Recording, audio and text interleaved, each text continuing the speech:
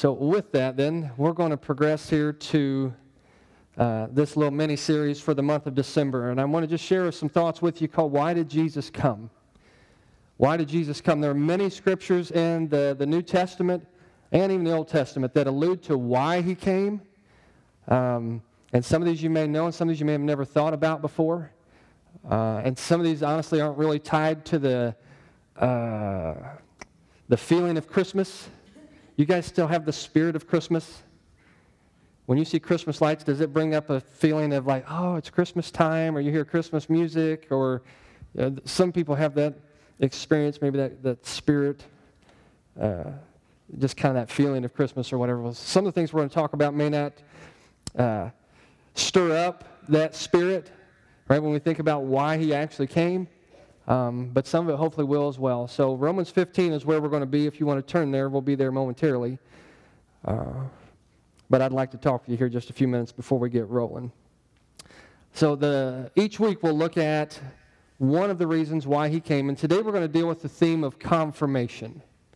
Confirmation. All right. So when you think about something being confirmed, what's that mean to you? What's confirmation? To know for sure, okay? Oh, it's settled? Yeah? Anybody else? When you think of confirmed or confirmation, what do you think of?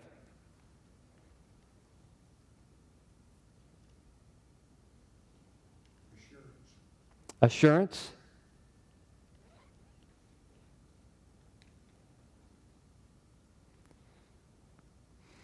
Are we tapped out? Is the well run dry? All right, so those are some ideas there then of what it means to be experiencing confirmation. When you would look this up in a dictionary, what it says, it's the reaffirming of the establishment of something. So something was established. When it's confirmed, all it does really, it works to reaffirm what was already established. Okay? And so I'll give you some examples of that here, and maybe you can identify with some of these. But confirmation brings assurance, just like it was mentioned. It brings authority. It brings peace. It brings confidence. Right? When things are confirmed, it's just kind of settled, just as you have shared. So here recently, this past week, I was in the doctor's office, and I overheard a conversation between a mother and this receptionist at the counter there. And they were trying to figure out their past bill, right? So both people know that they have insurance, and they're trying to figure out why it wasn't paid. And so the doctor's office had submitted the bill, and they had a confirmation number. So that meant something to them, right?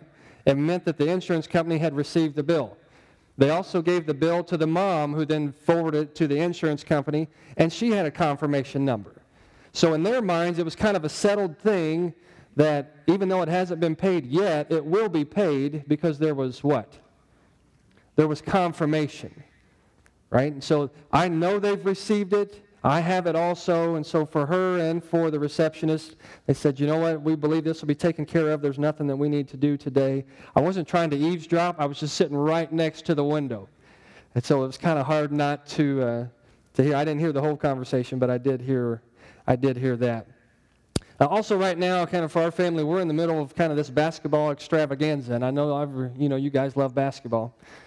But we've got 34 games in 19 days, okay? So there's just a little bit of basketball going on in our house here. But our athletic director, he works every week to confirm these games, right? Because there's been times where we've showed up at a place to play a game, and they weren't expecting us.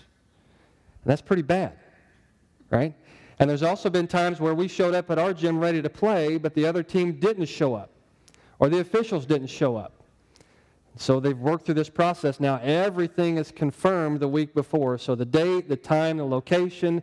If you got a bus going, the bus is confirmed. If it's home, the officials. Everything that you can possibly think of is confirmed, and then they forward that to everybody. So that brings a sense of comfort, right? Where there's confirmation, there's comfort. Like, okay, everything is scheduled just like it's supposed to be. Everything's on track. It's going to work out just like we had planned. So confirmation can also bring some comfort. Have you ever ordered something online or maybe over the phone and they give you a number? right? And then they may tell you to write that down, or maybe you've paid a bill online before or over the phone. Here's your confirmation that your bill has been received. What about booking a hotel? You ever booked a hotel or condo or something like that? Right? And so after you do that, they give you a confirmation number, and that lets you know it's finished, right? You've submitted everything you needed to do. We have your information. It cleared. Here is your confirmation. So confirmation is a good thing, right? It's a really good thing, and that's what we're hopefully going to see today. One of the reasons that Jesus came was for the purpose of confirmation. All right, so Romans 15 is where we're going to be. If you'd like to go ahead and turn there. If you're already there, then we'll read verses 3 here through verse 15. But you've got Paul here writing to these early believers, and he's trying to help them out a little bit. Some of you are further along in your faith than others of you in your group. So be mindful of that, right? Be mindful of that, church, that you might exercise some freedom that causes a weaker brother or sister to sin, and we don't want to do that. So though you may be more mature, further along than he or she is, we need to live in light of that person. And in the middle of this thinking, he gives us some great words about confirmation. All right, so Romans 15, verses 5 through 13, you can track on the wall today if you'd like, if you don't have your Bible, or you can also read there in your own Bible.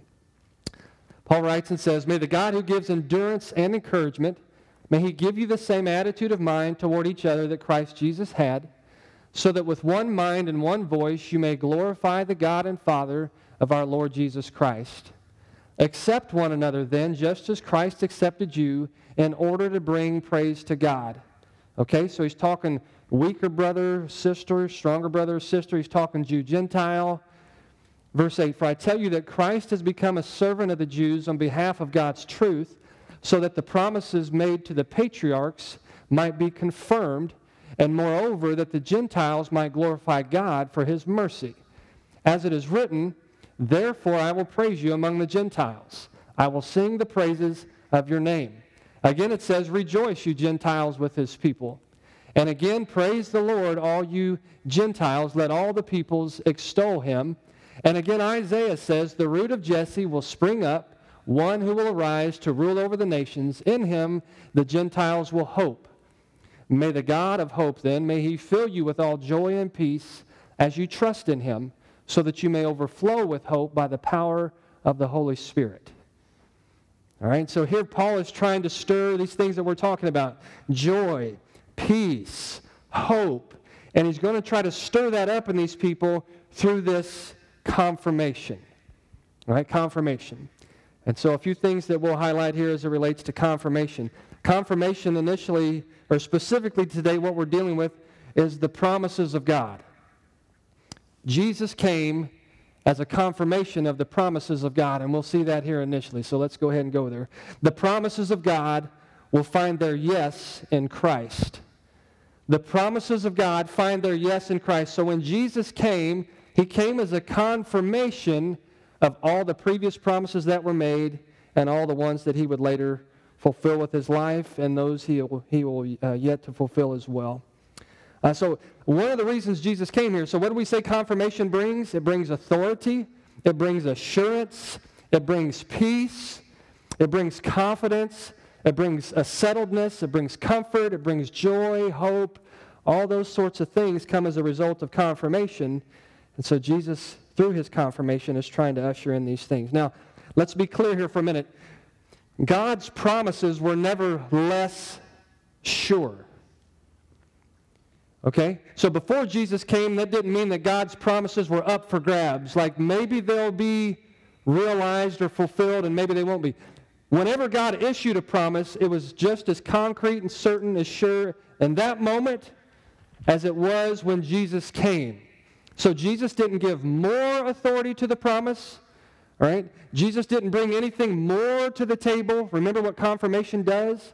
It reaffirms what has already been, remember the word? Established. It reaffirms what has already been established. So when God made the promises to the Old Testament patriarchs and prophets, it was just as true then as it was when Jesus came to fulfill it. And so let's read that here again. We're going to go back to verse 8. And Paul writes and says, "For I tell you that Christ has become a servant of the Jews on behalf of God's truth, so that the promises made to the patriarchs might be," what is it? "Confirmed." And so Jesus has come, right? Christ has become a servant of the Jews. He came in part to bring confirmation. And so when a promise is confirmed, it's realized. Okay? So Old Testament promises were yet to be realized, some of those.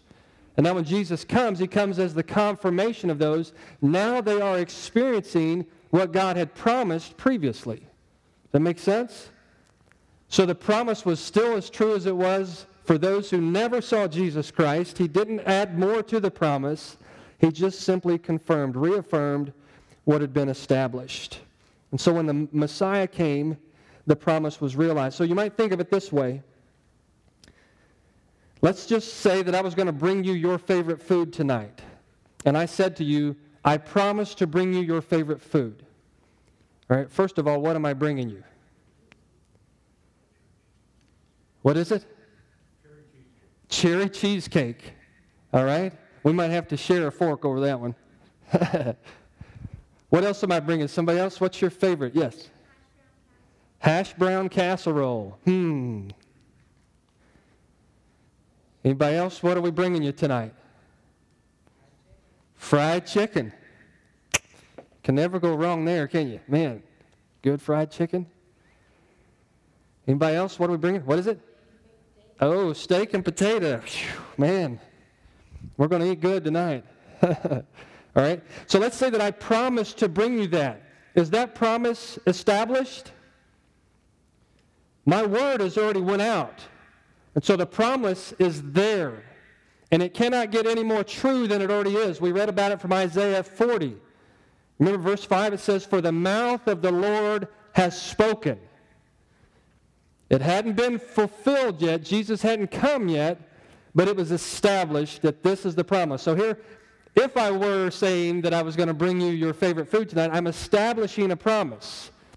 And so when I show up tonight with cherry cheesecake or fried chicken or steak and potatoes or hash brown casserole, when I show up, I don't bring more to the promise. I just reaffirm what was established. Right? So there's confirmation. So this should bring like a confidence to us as it relates to God's word. When God says he's going to do something, he does it. Right? And so there's this establishing, and then there's the confirming of what was already established. And that brings confidence, peace, joy, hope, all these things that we've talked about already. It helps to build our assurance. Now, Paul said this to the Romans, but he's also going to echo this to the Corinthians. And so let's read this here. He says, "No matter how many promises God has made, they are" what? Yes. They are yes in Christ. And so through him, the amen is spoken by us to the glory of God. So all the promises, and this is broad here, all the promises of God find their yes in Christ. Right? In Romans, you find there it's a very specific dealing with the salvation of the Jew. God promised to come through the Jewish line, and he did. Right? Jesus is out of the Jewish line.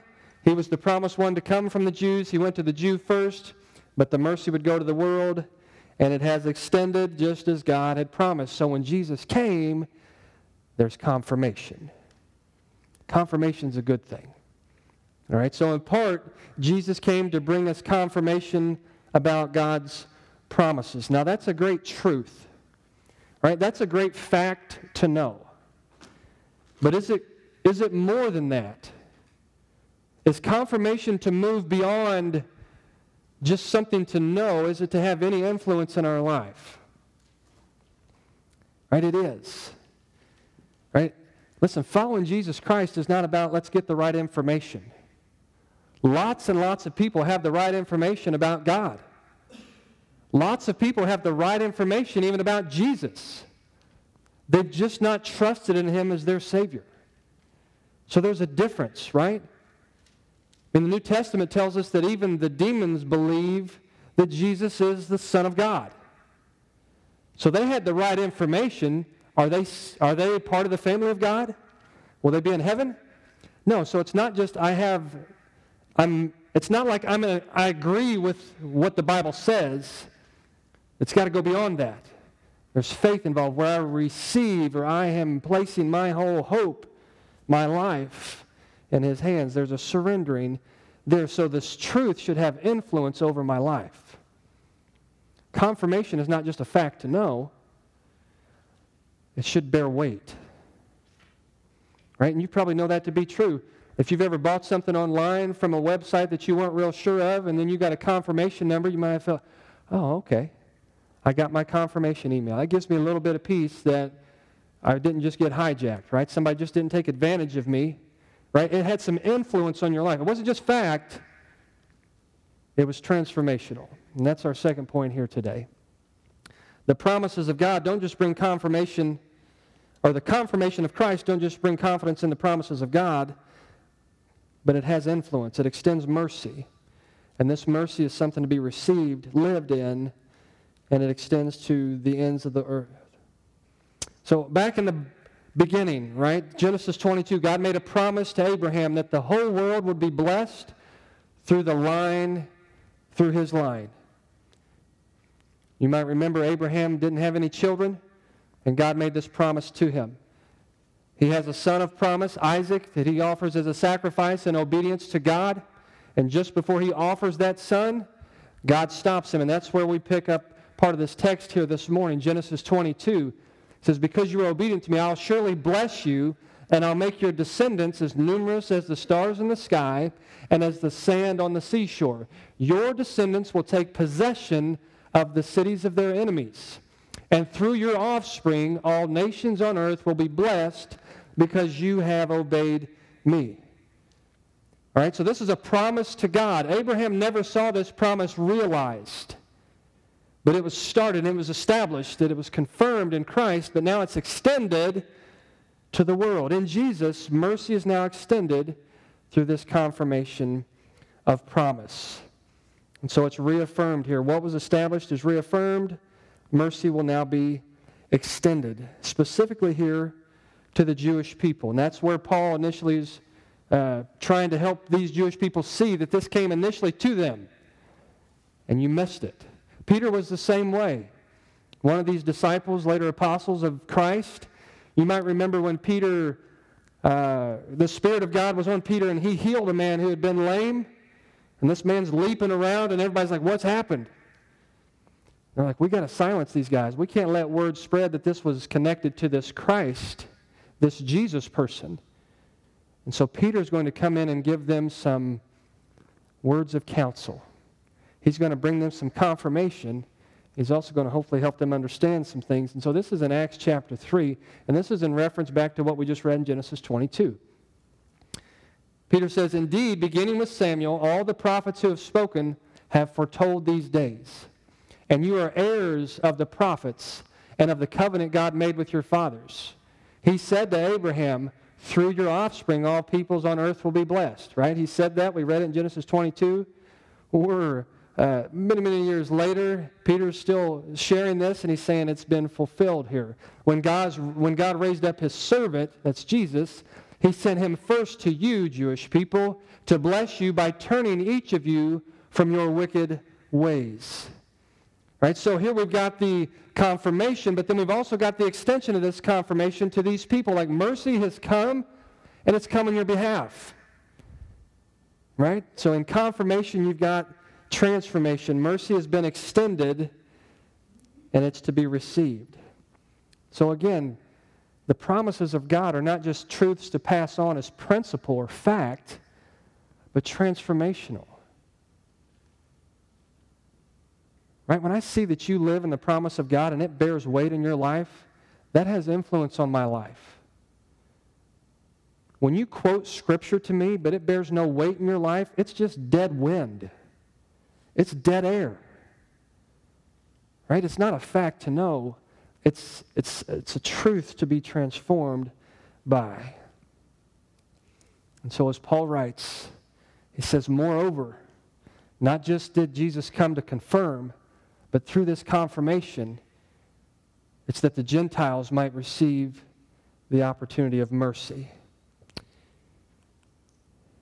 And so this is the confidence that we have today, church, in teaching. This is the confidence we have in preaching. This is the confidence we have in praying, in witnessing, in serving others. The confidence we have is that mercy has been extended. So when we pray for people to come to a Christmas Eve service, we believe the life change can happen there. Why? Because the promises have been confirmed. What was established has been reaffirmed in Jesus Christ, and mercy is being extended. That's the current realm, world, season that we live in.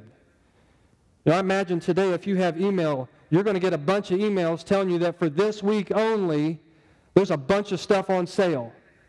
20% off, 30% off, 50% off.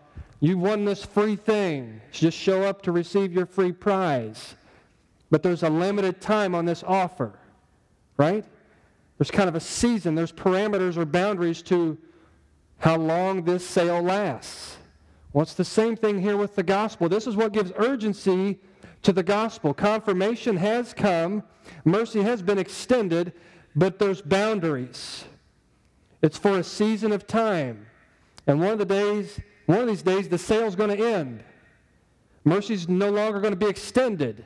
The deadline will have been met, and the opportunity to receive Christ is gone. So that gives us urgency, right? Confirmation brings comfort, it brings assurance, but it also brings urgency. Mercy is extended to all, but unfortunately not all will receive. But let's look at this mercy. Paul wrote about it and said it came to the Jews. Peter told the Jews, he came to you, you've rejected him. All right, just as God promised the whole earth will be blessed through Abraham. That's happened, but you've rejected. And so he says it's not just for the Jew, it's for the Gentile also. As it's written, therefore, I will praise you among the Gentiles, and I'll sing the praises of your name. Again it says, rejoice, you Gentiles, with his people. And again, praise the Lord, all you Gentiles. Let all the peoples extol him. And again, Isaiah says, the root of Jesse will spring up, speaking of Jesus, one who will arise to rule over the nations. In him the Gentiles will hope. Will hope. All right, so this is the picture. In the confirmation, now mercy is extended. Transformation is what is to rule the day. It's what's to win our heart. It's what should bring urgency to how we live. And so the unfortunate truth is that it's not always received. Day after day, people live outside of this confirmation. Every day. They go about their job and they make their money, and they live outside of the confirmation. They do their hobbies, they enjoy their weekends, and they live outside of the confirmation. They hang out with their family, they go to ball games, they invest their money, they take vacations, and they're living outside of the light of this confirmation. Right? They don't understand that mercy's been extended to all, or they've heard it and they've rejected it, or they've heard a distorted part of it and they've bought a lie. But for those who do receive it, this confirmation is going to bring joy. And it's a great joy. And so let's go there here this morning. Why did Jesus come? He came to confirm the promises of God. All the promises find their yes in Jesus Christ. He came, secondly, to extend mercy to the world because of the confirmation. And then third here, the promises of God. For those who receive them, it results in God being joyfully glorified. And so as we think of this time of year, what do you think of? What comes to mind when you think of the Christmas season? I know we're in church, and you'll probably give me initially some churchy answers, and that's fine. But when you think of Christmas season, what comes to mind? All right, Christ. The birth of Christ? Yes. Christmas trees? Gifts? Joy? Yes. Cookies and milk? Yes. The elf on the shelf, okay. Family.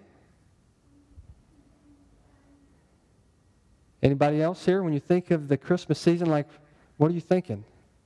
What's it stir up in you? What's it remind you of? Gifts. Yeah, oh yeah, gifts.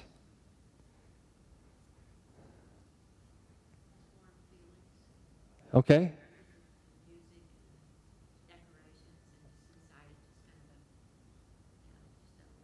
It's kind of a warm, yeah, okay, good. So lots of things connected with Christmas season, right? And many of these are things that we personally experience, and you've shared a bunch of those here. And there's plenty of reason to rejoice in this time of year, right?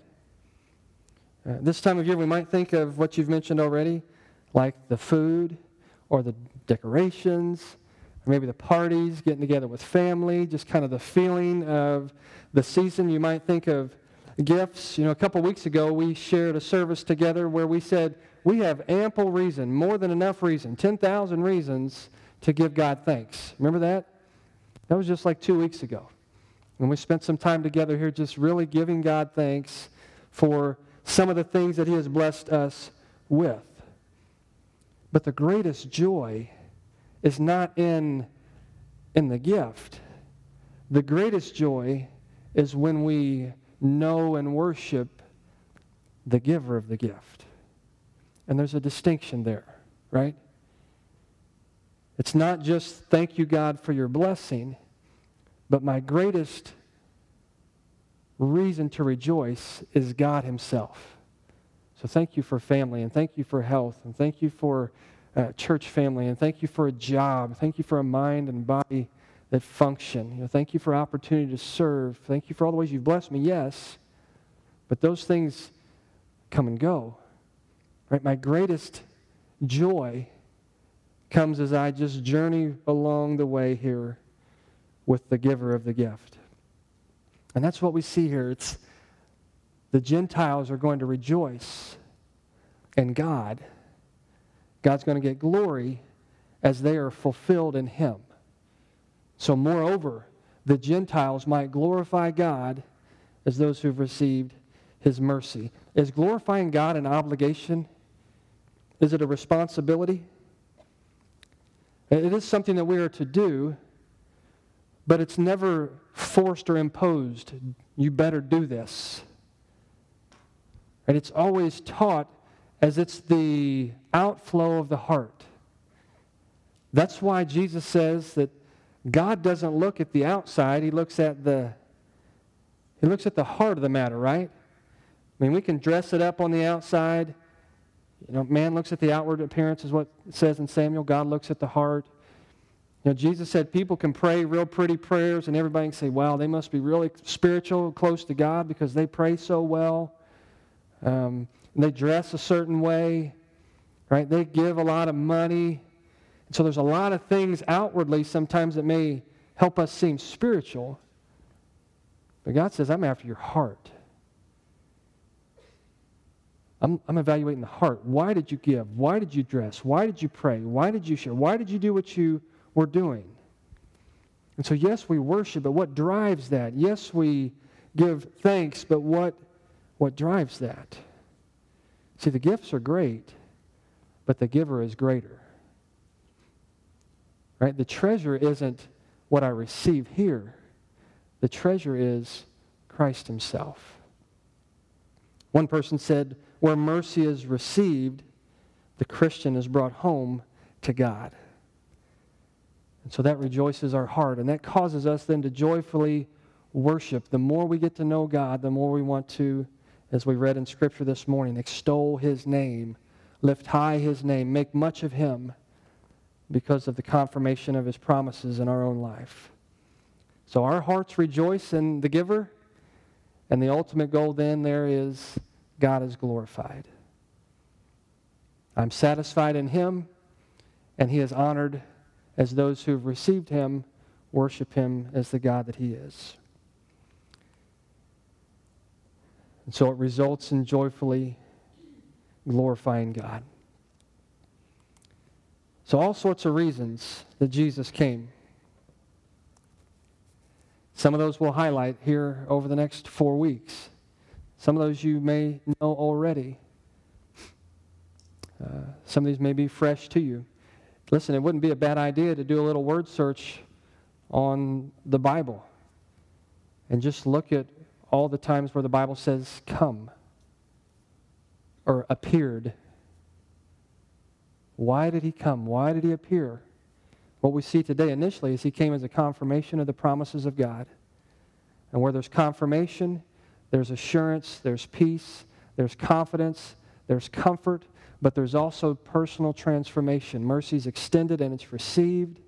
And those who've received what's extended, mercy, then they joyfully glorify God, the giver, and he himself is glorified.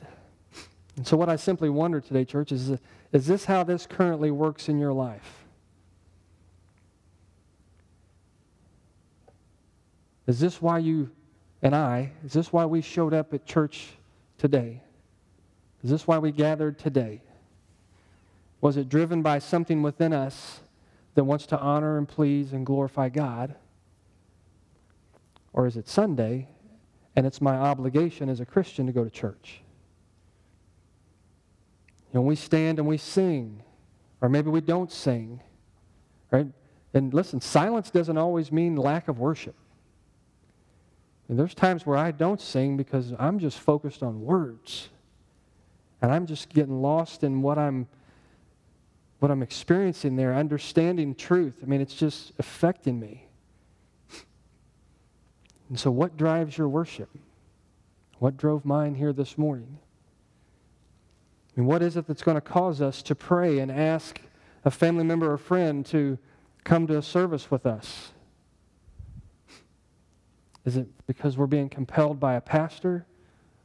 Or is it that we understand the urgency of the moment? That there's a window of time, just like there's the sale right now. But the sale only lasts for a short amount of time. Mercy's going to find its end one of these days. And we don't want anybody to be outside of that mercy. And so maybe your prayer today is, God, I know this stuff is true, but it's just not bearing much weight in my life. It's not really affecting my attitude. I don't feel like it's transforming the way that I think or live. And so, God, use what's true to change me. Help me not just know fact. Help me to become more like your Son, Jesus. And maybe you would pray something along those lines today. Maybe you've never received the mercy of God. That's the perfect place to start this morning. And if you haven't, then I want to encourage you to do so here. I'd love to talk with you and pray with you about that. But Paul reminded us today that Jesus has come to confirm the promises of God, to extend mercy to all, so that those who do receive the mercy would find their greatest satisfaction in Christ, and God in that process is completely glorified.